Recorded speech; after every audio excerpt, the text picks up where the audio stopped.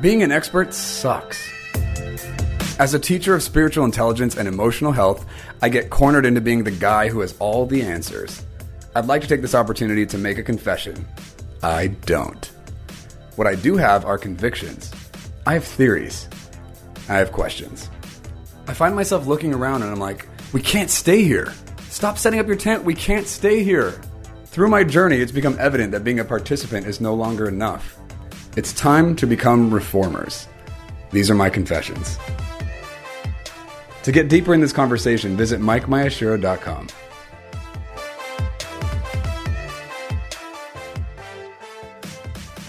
Hey guys, I've got a funny intro for you. We've got a two-part series coming up on my podcast that we're releasing both episodes together. I interviewed a special guest, and we did this as a remote interview. So he was running his end of the interview and was not able to turn off his notification sounds on his laptop from his end, and we weren't able to edit those out. So I want to let you know, those are going to happen. We're sorry we weren't able to address that. So we're just going to have to bear that in the interview throughout. Don't worry about it. It's just his laptop going off of notifications he was getting while we were talking. And the other thing is we were releasing a two-part to this conversation. I'm releasing them both at the same time. So they're both coming out. You can listen to them back to back, and they are meant to be listened to in tandem. The first one ends up being a lot more introductory, who this person is, what is he about, where is he coming from. The second one is where things get really interesting, and we start getting more into specifics on even particularly why I wanted to have this guy on, and I'm hoping to have him on a lot more times later. A special guest. Looking forward to you guys hearing from him. But just so you know, I want to give you a little intro. We had some funny things to navigate when it came to the technical side of the audio on this. So just bear with us, and I hope you enjoy the interview. Hello, everyone. Welcome back to Confessions of a Reformer. I'm your host, Mike Miyashiro, and today I've got a special guest for you that I'm going to introduce. I don't know that you guys, I imagine maybe the majority of you guys listening to this might not actually know who this person is, so I'm super excited if you get to meet him. Before I introduce him, I just wanted to throw in, we just had the Pneuma Symposium last weekend, and it was so much fun to put on. It's funny how the pandemic has just shifted how we do things now, right? And so the entire event was live streamed. That's it. There was no live attendance besides my team. It was crazy. Super fun, though, and I'm grateful for technology for us to still be able to partner with the Holy Spirit and impact people across the world and not have to be in the same room and still get to do that in real time. What a gift. It was amazing. If you didn't join us for that and you wanted to check it out, you can still get it on my website. The live recording is being produced and is available on there. So feel free to check that out if you wanted to. Particularly, I did an episode or a session on what I called plastic fruit. I basically addressed some practices I see in the church that I don't see in the kingdom. And I'm like, these things are propagated and celebrated in the church world. I don't understand. It's not in the book. And it was a pretty lively session with some pretty strong visual aid. So I would highly encourage you guys to check that out if you can. But anyway, getting into today's episode, I want to just get there because this guy's got some stuff to say. There's so many different titles I could give him. His name is Ken Fish, by the way. Ken is an itinerant minister. He's an apostle. He's probably a prophet. He's probably a pastor and an evangelist and a teacher.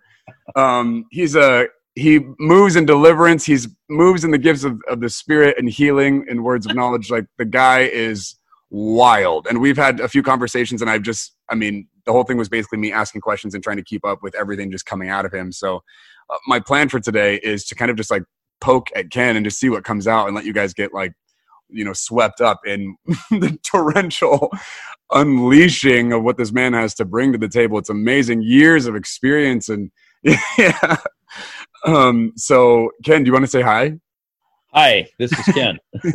So Ken, do you want to just give them a bit of where your background, where you are, what you do? Just I would try to explain it, but I think there's so much going on there. I don't know that I would nail it. Yeah, no problem. I'm Ken Fish, and I am the founder of Orbis Ministries, Orbis. It's a Latin word that means the world. And when we use it the way we're using it, it means unto the world. Latin has a lot of interesting ins and outs to it.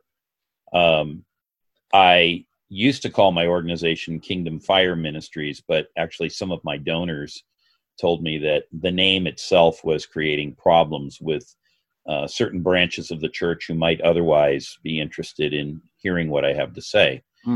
Many people wouldn't be aware of this at all, but there are certain buzzwords that don't work in certain circles, and so you have to learn to speak the language of whatever context you're in. So kingdom, if you want to, no pun intended here, but it does work. Kingdom is a yellow letter word and fire is a red letter word among evangelicals. Okay. And so some of my donors just said, look, you've just got to lose the kingdom fire thing. It just isn't working at all. But the reason I initially called it kingdom fire was what we do and what we teach is strongly based on the teaching of the kingdom of God as Jesus taught it in the Gospels. And then later, I would say, expanded upon by the apostles, particularly through the book of Acts. But I think the way to interpret the book of Acts is with the sidelights of the various letters of Paul, kind of backing and filling the stories. And here's kind of what Paul is reflecting back to them later. If you kind of read the book of Acts and the letters of Paul with that understanding, kingdom is very strongly running through all of those as well. And then the fire, that's its own story. But I would say for people who aren't maybe up for hearing the whole story right now, I'd just say John the Baptist said that he baptized in water, Jesus would baptize in fire. And so there is kind of this dimension to what sometimes happens in the meetings that I lead. But we renamed it Orbis, and I got that name because I had a dream. And we actually did a bunch of market research. One of the donors who didn't like the Kingdom Fire name paid for all that. And so we did all the things that Coca-Cola or General Motors or whoever you want to name would do, Apple Computer, kind of testing and retesting and verifying and validating. And in the midst of it all, Orbis was a name that came to me. So we threw it on the list along with all the other stuff. And Orbis was the one that actually did the best, and it came from a dream. So I was like, this must be God. So here we are, Orbis Ministries. Nice. Interesting. I didn't know that. Cool. Thanks for sharing.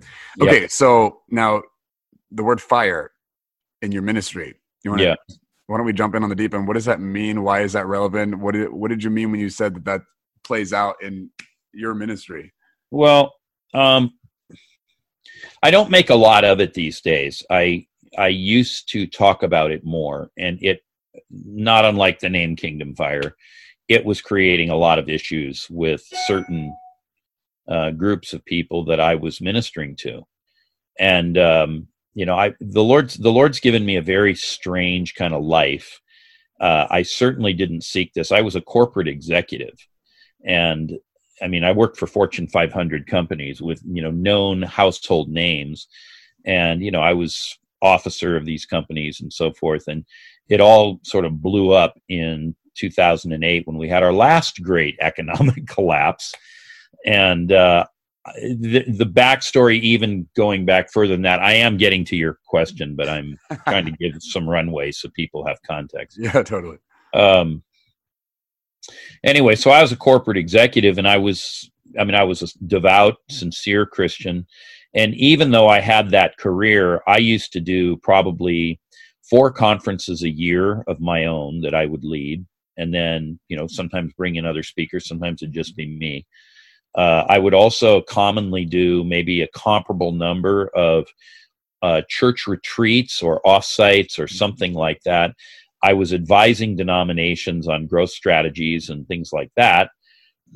And then on top of all of it, I was preaching in churches as what would be called in a more traditional context, a supply preacher.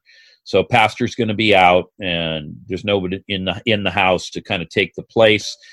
I know you're rooted in, Bethel. And so with that, you guys have a multi-staff church. You have depth on the bench, but a lot of churches don't have that. And so when they need to, have something go on and the pastor's going to be away, they need someone from the outside. So I was being a supply preacher about 25 times a year. So roughly every other week. Wow. And that's on top of the conferences. That's on top of the retreats. That's on top of all the other stuff. So I had a really active ministry while I was earning a living in the business world. And sometimes people used to say to me, how do you do all that? And, you're amazing and all this. And I'd say, well, look, my mentor was John Wimber. And I used to say, look, John told us that this is what we're supposed to do. We're believers. and we are committed to the cause of Jesus. We're committed to, he used to say 3 C's: Christ, his church, and his cause. Those 3 things. So we make our devotion to him individually, then we are committed to his organization and his body called the church, and then his cause is the wider enterprise of evangelizing the world and, you know, doing the works of Jesus, etc. So I said, this is just what everybody should do. And they said, no, what you're doing is something totally different from that. And so we would go around and around, and I don't know, I was just doing what I knew how to do, really. But I was very, very busy in ministry. And as I said, things kind of fell apart during the 2008 economic collapse or recession. I think they called it the Great Recession.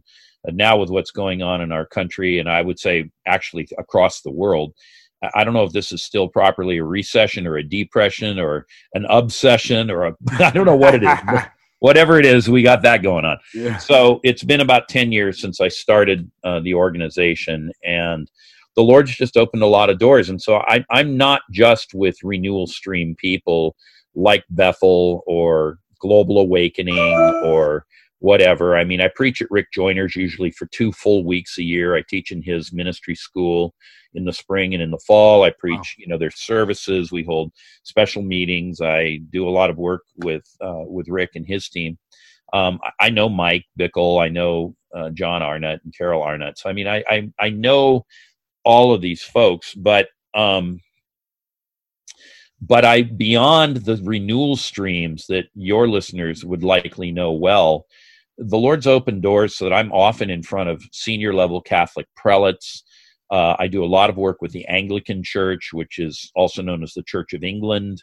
I, at the moment, am not doing a lot with, but have done a lot with Lutherans. I do a lot with Presbyterians, Methodists, Baptists. So God's given me this incredibly wide spectrum. And I think some of that is, I don't know, I think it rubbed off on me from John Wimber, because John had a very, very broad ministry that reached into every corner of the church. Mm-hmm. And he used to say, you know, we're called to love the whole body of Christ. Jesus is coming back for a big bride, which of course is a double entendre with a humorous twist to it. But anyway, this is where we are. And so, you know, I love the whole body of Christ. I love Christians. We are very imperfect people. And boy, if you do what I do, you travel around, you get into some of these church contexts. I mean, you see the good, the bad, and the ugly. And there's a lot of bad and ugly, unfortunately. But notwithstanding all that, God loves his people, and he wants to clean things up, straighten them out. And so I go where the Lord opens doors. And Jesus said that the wind blows where it wills, but the word for wind is the same as the word for spirit in Greek. So the Spirit blows where he wills. And so it is with everyone born of the Spirit. And so I often feel as though I'm like a leaf fallen from a tree in the autumn and bouncing down the street, driven along by the wind of God. And I don't always know where I'm going to land. Nice. Love it. That's fascinating. I love the clownfish thing going on where you're just passing through all kinds of barriers that other people potentially wouldn't be invited in. Now, how does the fire thing come into play? Yeah. So there's a couple layers to this. When I was still at Princeton as a student, I entered the university planning to become a quantum physicist. and yeah, that's right. This is real. So I was studying physics. I was studying chemistry. I was studying solid state physics.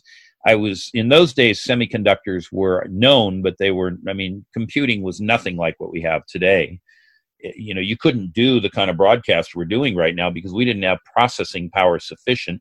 But I was interested in things like quantum tunneling and, valent states, etc., quantum computing. This was starting to be talked about. So I was interested in all of that. And that's where I was going. And I was, making my way through the university curriculum that you do if you're kind of pointed in that direction. And in the autumn of 1979, let me make sure I'm giving you the right year. The autumn of 1979, I woke up one morning, and I don't remember the day of the month or the date of the month, but it was certainly October because the leaves were changing and there was frost on the ground. And I remember it being very, it was a cold morning, but the leaves were still up and, the world was in color. And I woke up and I was having an open vision.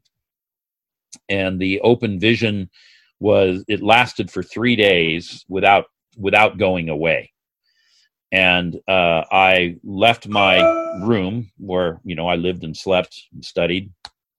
And I was walking from there to what we called the E-Quad, the engineering quadrangle. And as I'm going out of my room, this vision was there when I woke, but as I'm outside, I'm looking around, and everywhere I'm looking, I'm seeing it. And it was fiery letters about, now your listeners can't see me, so maybe from the top of my head to my heart. So that's maybe something like 18 to 20 inches. Let's call it 2 feet to be just rounded off. About 2 feet high and roughly maybe 3 to 4 inches thick. And they were on fire. And there was one single word there, just one word, seminary. And so, I'm studying quantum physics, and I'm seeing this word seminary on fire. And I walk into the first lecture that day, and I sit down, and the professor is talking. And as I'm looking at the professor and looking at the board, where the writing is going on, I can see all that, but I'm looking, as it were, through the vision, which is superimposed on what I'm there to do, right? What I'm seeing in the natural has this supernatural imposition upon it. And so I'm looking through these fiery letters, and as I say, it lasted for 3 days. Everything I did, everywhere I went, if I was working out or running, if I'm sitting in lecture, if I'm in the library studying, if I'm in the dining hall eating, if I'm in the shower showering, no matter where I look, no matter what I do, I'm seeing this. And when I lay down to sleep, when I close my eyes, I'm still seeing this burning fiery vision until I drop off of the edge of consciousness and I'm now asleep. And then it's in my dreams. I can't get away from this thing. And after 3 days, the vision lifted.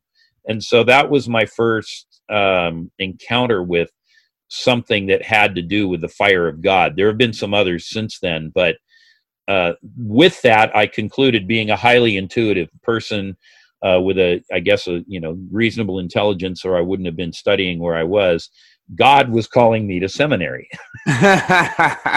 And so I didn't know what that meant, really. I knew I knew that was where people went to study for the ministry, but to be honest, I didn't really want to do that. I couldn't have been less interested in going to seminary. I wanted to be.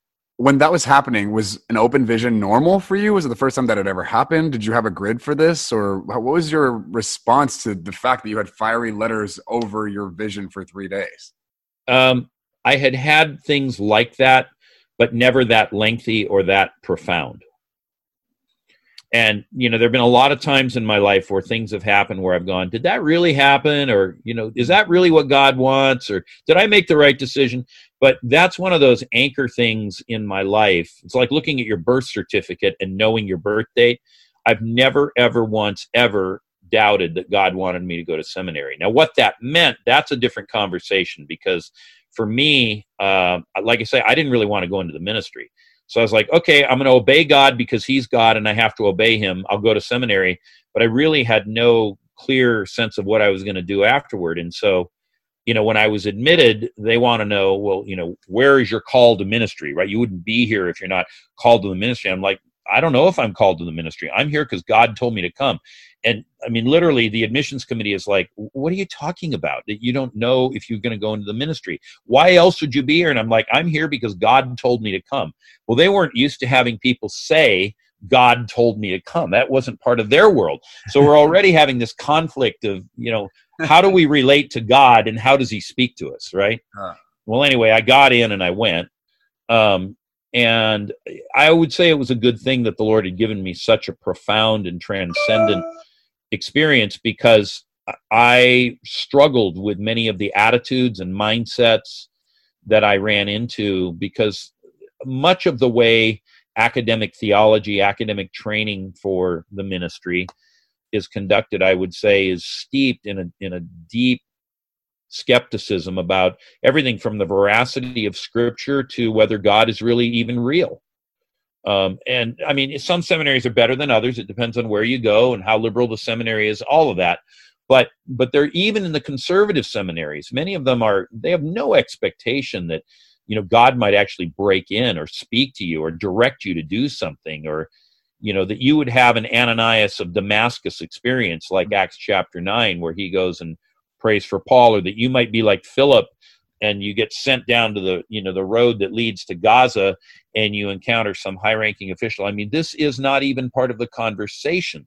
And so all of this becomes it's just, I'm speaking French and they're speaking Greek, right? It's that kind of a thing that's going on. And so all that had to get meshed and synchronized. And some people on this broadcast probably would know the name Bob Jones. And one time I was talking to Bob and I said, Bob, God told me to go to seminary and I did it, but why did he tell me to do that? And Bob just kind of looked at me, and anyone who may remember him or has seen videos of him, he had these kind of beady eyes. He kind of leaned in and he said, well, it got you in the scripture for 3 years, didn't it? So there was that, which was worthwhile. I'm not in any way suggesting it wasn't worthwhile, but it was a very stretching experience. And I was challenged in many ways, even as I probably challenged many of my peers and professors. And I'm just glad I had that undergirding of this calling, this fiery vision, because I think there would have been at least 40 or 50 times when I would have dropped out because of the level of, that mental conflict that was going on, different approaches to things. Yeah. Now I think, at this point in life, I've done a reasonable job of somehow finding synchronicity between those two. But it was not an easy and straightforward process. And I think the thing that I would want to say to anybody who's listening to this podcast is, Paul says, work out your own salvation with fear and trembling. Work out think of going to the gym. I mean, sometimes you have a hard workout and it doesn't feel good. It burns, or a day later, 2 days later, you're still sore. And sometimes obeying God is not easy. I know he's good. I have no doubt about his fatherhood and how he loves me and all of that. But, sometimes with the things that the Lord wants you to do or directs you to do or guides you to do, especially if they aren't really what you had in mind, this can create significant conversation between you and your Father. Totally, for sure. I'm often reminded of Jonah the prophet. If you study the story of Jonah, we all know the book of Jonah. We know the story of the whale, but there's a passage in the Old Testament that actually mentions him in the Chronicles of the Kings. And most people are unaware of this unless they're really Bible beavers and read a lot of scripture. But Jonah is mentioned, and as it turns out, he's the court prophet to King Jeroboam II. And just to refresh the memories of people, Jeroboam the first was the king of Israel who split away from Rehoboam, the son of Solomon, the son of David. And so that's where the north kingdom comes from Jeroboam I. Well, some centuries, about a century and a half later, there's another king, and his name is Jeroboam II. And he's in the scripture, he's just called Jeroboam, and it's up to you to figure out that he's the second Jeroboam, not the first Jeroboam. But anyway, and it tells us that Jonah, the son of Amittai, was the prophet to King Jeroboam. God had placed him strategically in the court. And it says that as long as Jeroboam heeded the word of the Lord by Jonah, he prospered in all that he did. And so much was this the case that the empire of Israel, the north kingdom, not Judah, the north kingdom, the breakaway kingdom, it expanded to a height of power that was unseen since the days of King Solomon. So much so that even Damascus fell under the purview, or became a vassal state, a client area to the king of Israel, King Jeroboam. And so this is the life that Jonah is leading. I mean, he's in favor, he's large and in charge, he's got the word of the Lord. Jeroboam, the king, has learned to listen to Jonah, and everything that he tells him, Jeroboam immediately does it, and more prosperity comes, whatever that means. Military success, business ventures, trading deals with the Phoenicians or the Greeks. I mean, all of it is coming in big. And so, Jonah is living life large. And then we get to the book of Jonah, and Jonah 1:1 says this: "Now the word of the Lord came to Jonah, the son of Amittai." And if you know the context, and most people don't, but if you know that context I just told you, there's a real sense of, oh no, right? Now the word of the Lord came to Jonah, the son of Amittai. It's like, okay, Jonah, You've been a hot rock prophet. Prophet to the king. That's the good news. And here's more good news. You're getting an upgrade. You're about to become an international prophet. Your ministry is going to the global scale. Your metron is increasing. That's all good news. Here's the bad news, Jonah. You've got to go to Nineveh, that great city Nineveh, where they're violent. That empire that's rising, that is threatening the kingdom. In fact, you know all about it, Jonah, because you've been sitting at the king's table, and you hear all the inner conversations of the king and his military advisors and his diplomats as they come and they go. You know out about all of that, and Jonah, this is your new assignment. And Jonah's like, I don't want that assignment. So what does he do? He books passage to Tarshish, and he tries to go 2,000 miles to the west, all the way to Spain. And the Lord's like, nice idea, not so much. And so God, what does he do? He sends the storm. Jonah gets thrown into the sea, the fish. We all know the story. Ultimately, Jonah yields to the leading that God has given him. It's more than a leading. It's a sending. It's a commissioning. And with that, I often say kind of jokingly, do you really want to be a prophet? Because to have that sort of thing going on in your life means God puts you on an immensely short chain. And things that maybe other people get to do, you might not get to do. Things, your life is no longer your own. You were bought with a price. Paul even says this. And so with that comes a kind of an obedience that maybe you never even thought about. And God may have to do some rather, I don't know. Again, we know that God loves us, but he's still a king. He's still our father. He still gets to call the shots. He may at times do things to persuade you that your idea wasn't the best idea you ever had. Totally. Okay, now I want to ask, maybe get a little more pointed here on all this, because I know we can go in so many directions. And I know you don't want to be pigeonholed as this is all you do, and I know this is not all you do, so I want to make it nice and clear this is not all that Ken does.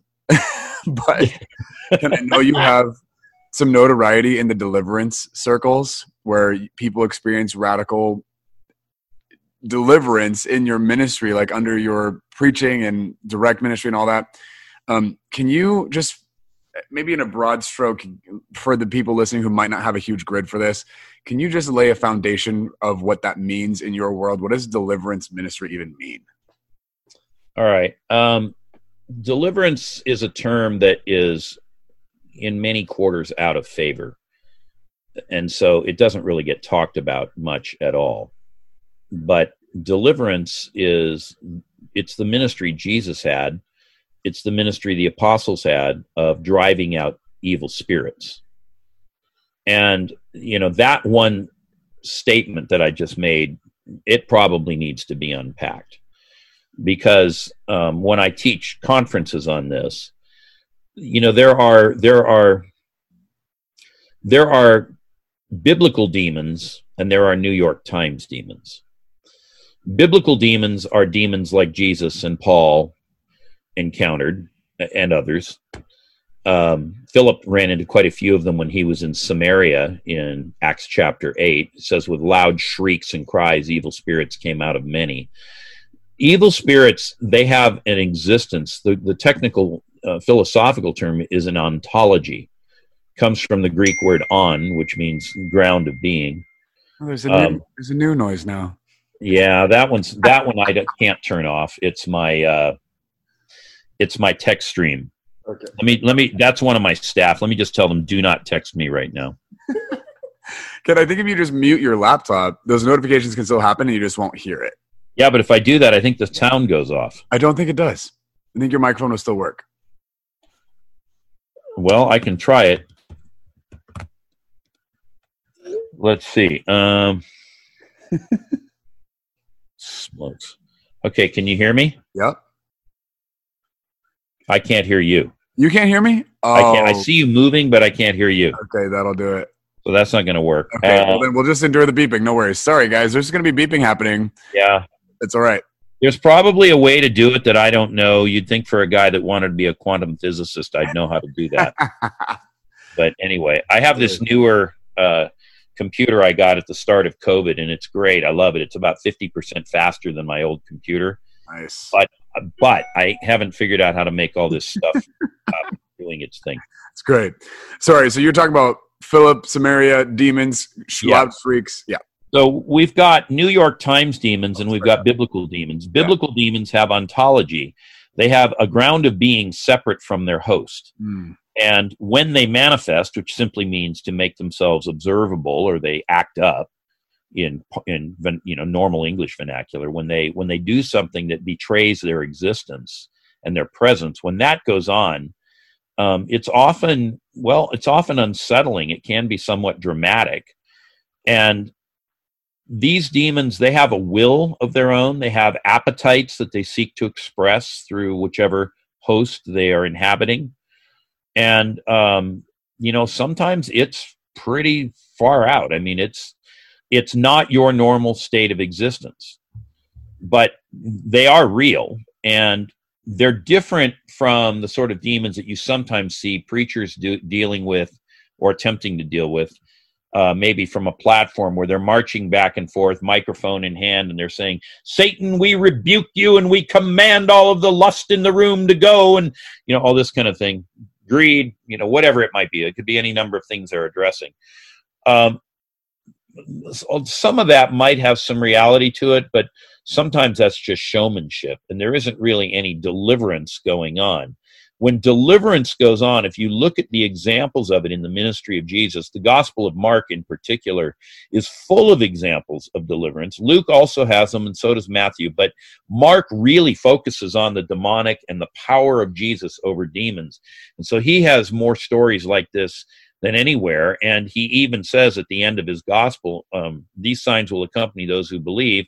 In my name they will cast out evil spirits. That's the number one sign of a believer, according to Mark, in his version of the Great Commission found in Mark 16.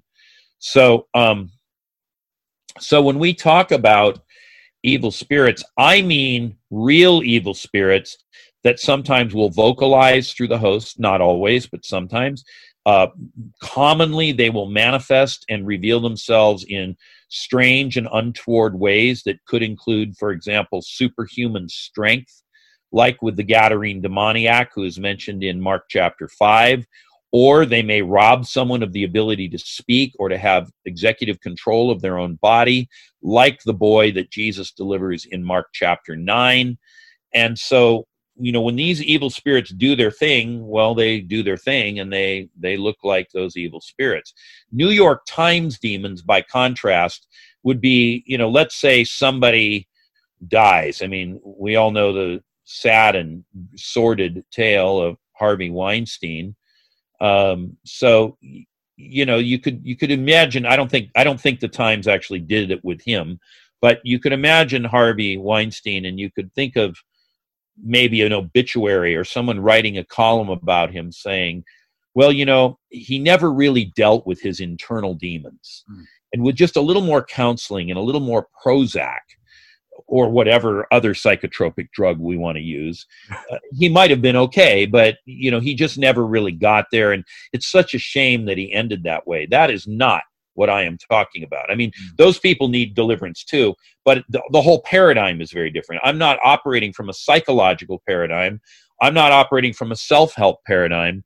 I'm operating from a theological paradigm in which there is literal power, divine power from the Holy Spirit that comes in, and there is a conflict between the power of the Spirit and the powers of darkness. And it as it were, it's like being on the front lines of battle. And you can hear, I'm speaking figuratively, the clash of swords and the ring of shields as, that battle line is joined. And I think that a lot of the teaching on deliverance that's out there in the church simply doesn't take account of the fact that there are real demons. They're not just up there floating around and we sort of generically rebuke them. And they are far more than just what we think of as somebody who couldn't come to terms with their stuff. These demons actually do damage in people's lives, and they can control people in varying degrees from low to high.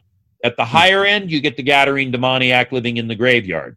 At the lower end, people may seemingly get along or deal with life. They somehow cope, but they're actually not really coping. They're in bondage. They're held captive by the enemy. And so we see an example of this in Jesus' ministry in Capernaum. He's returned from his own baptism, his own temptation by Satan in the wilderness. And Luke 4:14 tells us that at the end of those temptations, Jesus returned to Galilee in the power of the Holy Spirit.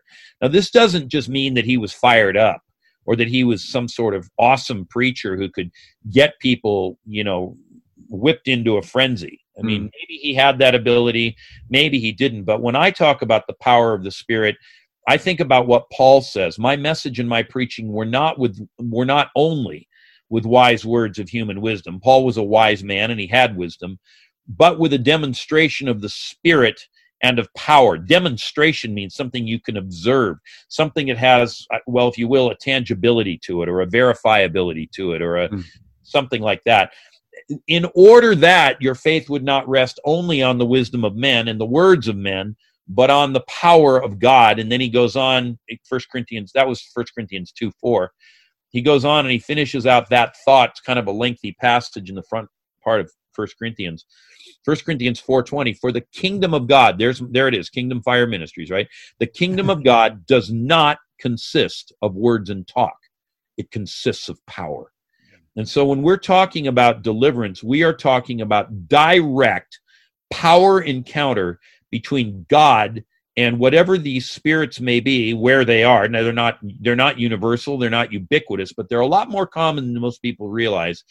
There's a direct conflict between the Spirit of the living God, the Holy Spirit, as he confronts these evil spirits through believers and drives them out with the objective that those who are held in captivity, who are in bondage, would be set free. And so in Jesus' ministry, he returns in the power of the Spirit from the wilderness. And it says in Mark 1:21, and they went into Capernaum, and immediately on the Sabbath he entered the synagogue and was teaching, and they were astonished at his teaching, for he taught them as one who had authority, not as the scribes. He wasn't just quoting everybody else. He wasn't just reciting the latest social media, meme or blurb or whatever. There was something, Jesus had something to say that was grounded in revelation flowing out of him. It was rooted in Scripture, because Jesus was a man of the Scripture, but there was also a live source of revelation. And so when he spoke, it's like he would say things like, you have heard it said this, but I tell you this. And so he might, clarify Moses, or he would take something from the prophets. And so he was teaching this way, and it says, and immediately there was in their synagogue a man with an unclean spirit. Well, this is a believer of the type that they had in those days. And he's attending the synagogue in Capernaum. And if you go to Israel today, you can walk into that synagogue. I mean, the part that you walk into today was rebuilt, refurbished, remodeled in the 4th century. But the foundations of that synagogue are right there. You can see them, and you can see where they did the refurb on top of it. But you can see the dimensions of that synagogue, and somewhere in this little area here is where this story happened that I'm reading right now. And so this man has an unclean spirit, and it says he cried out. So to cry out means to, raise your voice, maybe to gesticulate, so, kind of thing. And he says, what have you to do with us, Jesus of Nazareth? Have you come to torment us before the time? Have you come to destroy us? I know who you are, the Holy One of God. This demon is acting out. And I'm acting it out for the podcast because I really want to drive this point home. So many people think that demons are just like New York Times demons. Well, I'm kind of bothered with this thing. Now, at the lower level, it'll be only that. But this man's a little further up the scale, and Jesus silences him, and he says, come out of him. And watch this. The unclean spirit convulsing him and crying out with a loud voice came out of him. So to convulse means to tear, to shake violently. And you can see me doing it on the video. Our viewers can't see me doing that. Right. And he cries out with a loud voice, not just a voice, but a loud voice. So this is like, and the evil spirit leaves. Now, in our modern paradigms of deliverance, a lot of people say, well, you don't have to put up with that. You just shut that demon down. Really, apparently, Jesus didn't get the memo. Because Jesus told that spirit, be silent and come out. Well, it was silent to the point of no longer saying, "You're the Holy One of God," but it was not silent upon exit. It was screaming and carrying on, shaking the man and throwing him to the ground. And so people say, well, you just bind the spirits and tell them they can't do that. And so we have this paradigm that has become a thing, although it's really not a thing, called quiet deliverance. Not everybody calls it that, but that's what I call it. And the idea is that when evil spirits leave, there shouldn't really be any shaking or screaming or carrying on. And I would say to that, it's great when you can get that to happen. And in a minority of cases, it might. But the vast majority of true, honest-to-God, driving out ontological, biblical demons that I've ever seen, I mean, this is what it looks like. And again, people say, well, you know, after the Pentecost experience and with us now having the Holy Spirit, we just don't have to have that. And I'm like, oh, that's really interesting. Did somebody tell that to Paul? Because he didn't get the memo either. And the example that I'm thinking about is Acts chapter, 13, 15, 17, when he goes into Philippi and he casts the fortune-telling spirit out of the slave girl, and the spirit comes out. This spirit had been acting out. This is Acts 16. I named every chapter but the right one. But Paul has that. And when Philip is in Samaria, also post-resurrection, and Philip very likely was in the upper room on the day of Pentecost. I mean, he becomes one of the 7 that are, you know, if you will, ordained by the 12 apostles to care for the poor and the widows and whatnot. But then he goes on and has a very powerful evangelistic ministry in Samaria. It says, with loud shrieks and cries, evil spirits came out of many. Well, why is it that they're shrieking and crying loudly if quiet deliverance was the New Testament norm? It just doesn't fit the biblical witness. It's become a concept or a construct or a paradigm that we've laid down over Scripture, I think more than anything, to try to quiet the sensibilities of white middle-class Christians who are used to a rather sanitary church experience. Ooh, nice. Okay, I have so many questions, Ken. Here's the deal, though. I've got 10 more stories to buttress that last statement. Yeah, listen, we're going to do a part 2. I'm going to wrap up this episode, and then we're going to jump right back on here, and we're going to record part 2. I have so many questions, and I want to hear stories as well and all that. But before we wrap up this episode, I wanted to give you the opportunity, while we're in the middle of deliverance and the differences between demons and, you know, mindsets and whatever. This podcast is called Confessions of a Reformer. So I want to give you an opportunity to get to share a confession with the audience. Maybe, you know, maybe you should have 2 different confessions, Ken, because maybe this one can be more just what people have heard thus far, and then the next one you can get a little wilder, right? But is there any kind of confession along your way in any of the arenas you've been operating in or things you've encountered or whatever that you're like, yeah, you know what? I don't really know about this. Or I don't like this. Obviously, you've shared some confessions on things you don't like, but yeah. You know, one of the hardest things about this side of the ministry I have, and there are other facets to it, I absolutely do not want people to go away thinking all I'm about is demons. In fact, John Wimber used to say, don't seek to be known as a deliverance minister. It attracts strange people, and it will suck you down a hole that you don't want to be in.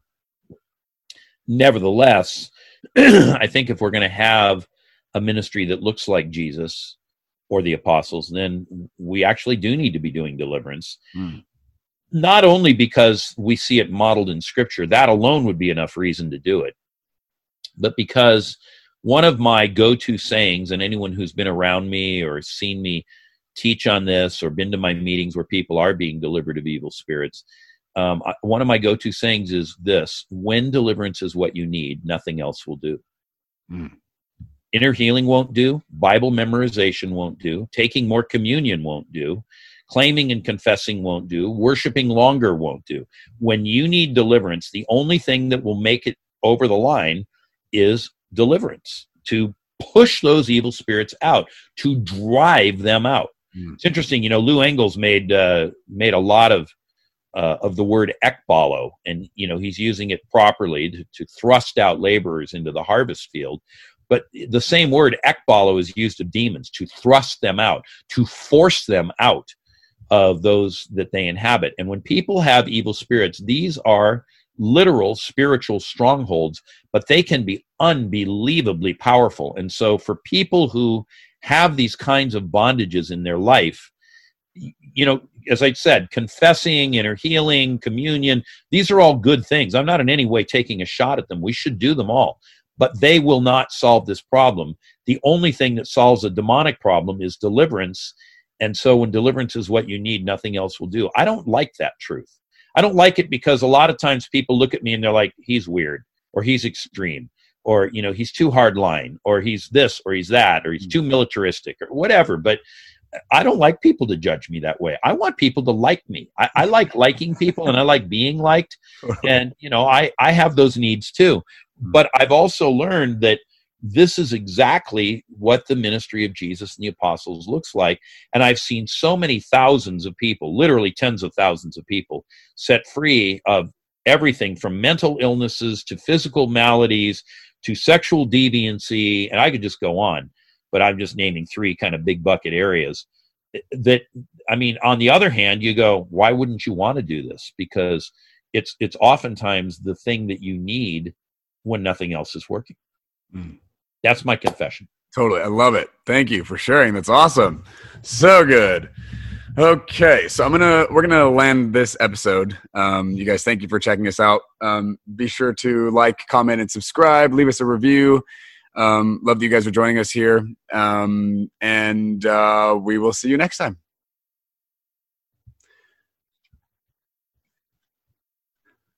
I'm going to jump right into the second episode. Are you good? Yeah, that's fine. Okay, great. Hello and welcome to Confessions of a Reformer. I'm your host, Mike Mayashiro, and we've got a special guest on today. If you checked out the previous episode on this podcast, it was Ken Fish. We were getting into talking about deliverance and demons and, what does it look like in the church and all that. We were in the middle of that and we had to wrap up the episode. So I'm going to pick up right where we left off with Ken now. I'm going to just jump right in, you guys. So I'm not going to do the traditional intros and all that on this, but we're going to get right back into it. For those of you who didn't hear and learn who Ken was, you can go back to the previous episode to part 1 of this. We were talking about demons and deliverance and all that. Ken, I've got some questions. I know you have a lot to share on the subject. You've got lots of stories, and I want to get to hear those things. But in some of the things you've shared in the previous episode, I wanted to ask you, when it comes to deliverance, you talk about demons and, there being lower or higher levels of involvement or whatever. What would you say to a believer who's fighting for the idea that there's a difference between oppression and possession? What is your commentary on that? I don't use those categories. As in, because you think that both are the same thing, or? Well, no, because neither of those words occurs in the Bible. Okay. It occurs in our English Bibles. But there's a story behind that. In 1611, the King James Bible was translated at the directive of King James I.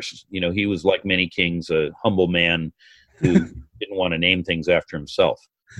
So he authorized a translation of the Bible. That's why we also call the KJV, or King James Version, the authorized version, or the AV. But that was done in 1611. That translation itself built upon some earlier translations that had been rendered during the Middle Ages. One of the more popular ones was the Tyndale Bible. There was the Coverdale Bible. We could go on and talk about Bible translation, but bottom line, by the time we get to the King James Version in 1611, it literally becomes the reference standard for Bible translation right up into the 20th century. And by the way, the later 20th century. And so when I was a boy, people were still only reading the King James Bible. They had come out with the Revised Standard Version. Some of the mainline churches were using that. But even translations like the Revised Standard, the New American Standard, to a great extent, the English Standard Version, many of them, if you read the foreword to the Bible, those sort of 5 or 6 pages at the very front of the Bible where they talk about their principles in translation. They, nearly every one of them, if you read, it will say something kind of like this. We have attempted to follow the broad translation tradition of the Authorized Version or the King James Version, with its soaring turns of phrase, its beautiful poetry, and its mellifluous prose. And so they, kind of use that sort of language. Again, this is in the first 5 or 6 pages. It gives you the front end. I mean, I could show it to you in the Bible I have open right here, right now. And with that, they say, we have attempted to retain the principles of translation of the King James Version, which is a way of saying we don't want to go too far from what has really been the reference standard, because it was a pretty darn good translation, and it was. King James had gotten a bunch of scholars who really knew their stuff. He had them collaborate in teams, and they, no one was working in teams in those days, but nowadays that's a fundamental of modern management theory. So they worked in teams, and they came up with this translation using the best manuscripts they could find.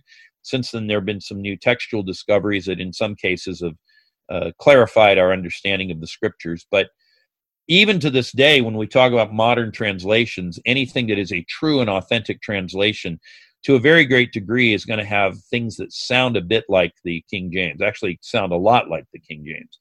Now, if you go to something that's more of a paraphrase, just to be clear, something like the New Living Translation, the Message, and I'm probably treading on dangerous ground here, but even the Passion Translation, these are not true translations. They are more paraphrases. They are trying to work from the original languages, but they're not trying to render word for word what's being said. They're actually trying to give you more of a dynamic equivalent, the general sense of what's happening here, without hewing to the actual letter of the scripture. And by the way, I am friends with Brian and Candace Simmons, so I'm not taking a swipe at them. I'm just clarifying what I mean by translation versus paraphrase. Yep.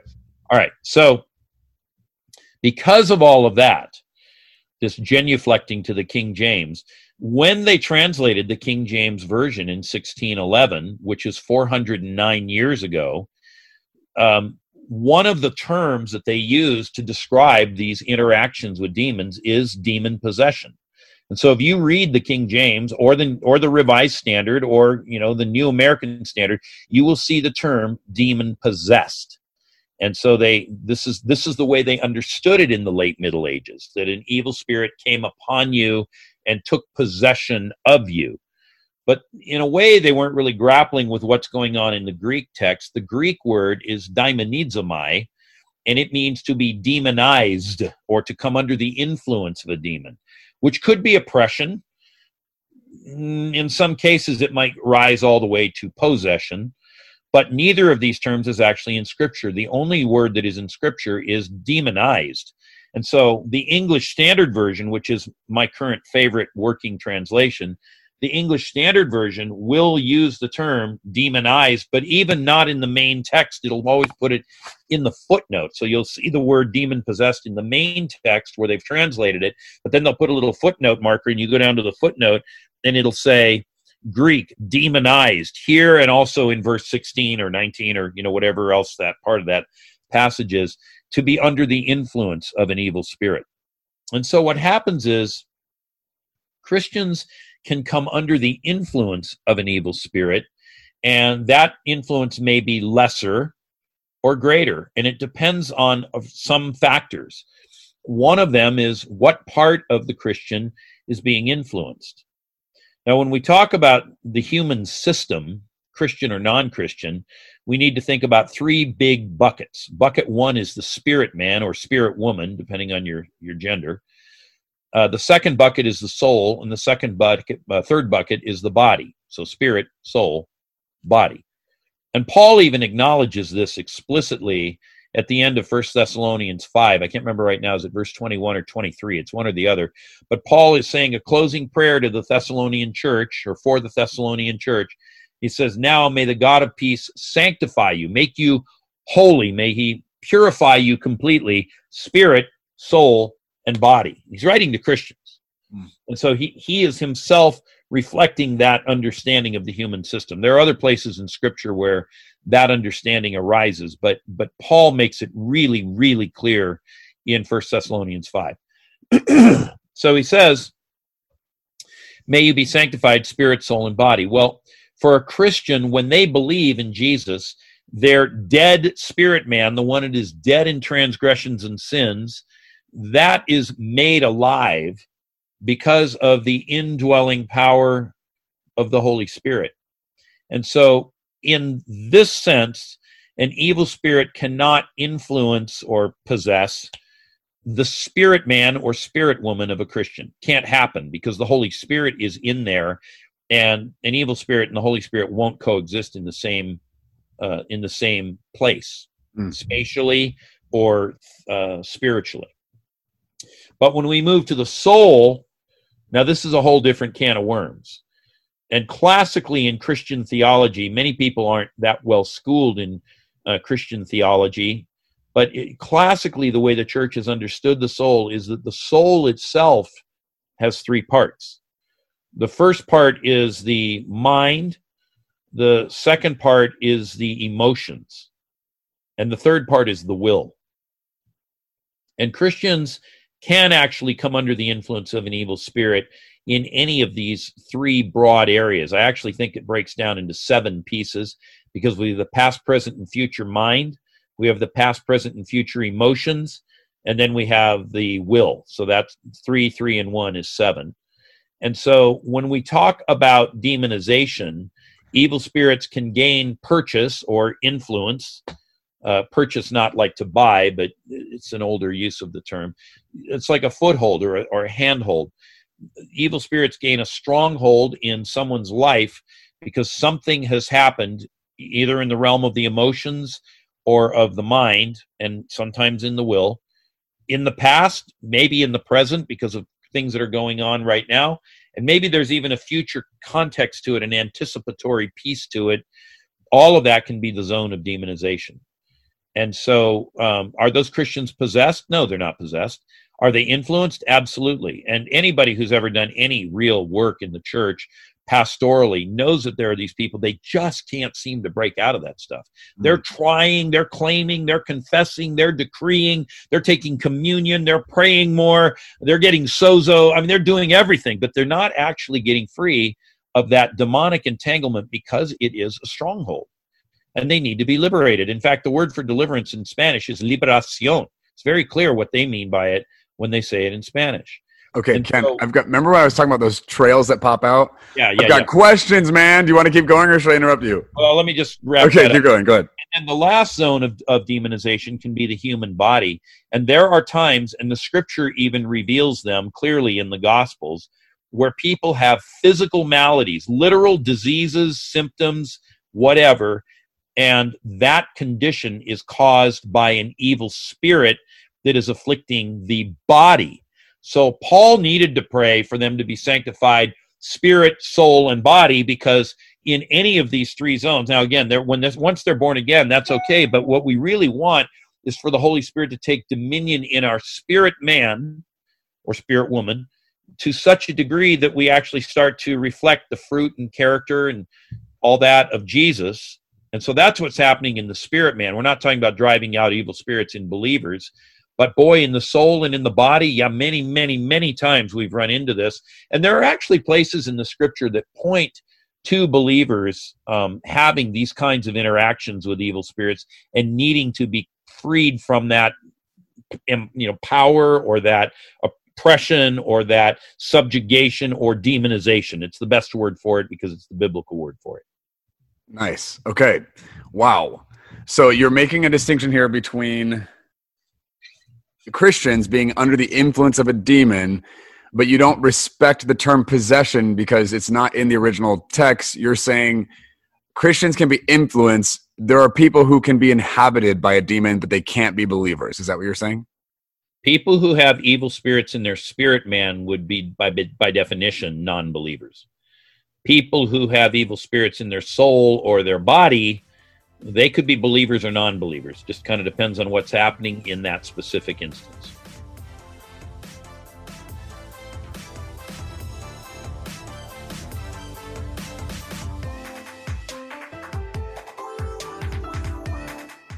Listen, there's more where this came from. If you want to see how deep this rabbit hole goes, check out MikeMyashiro.com.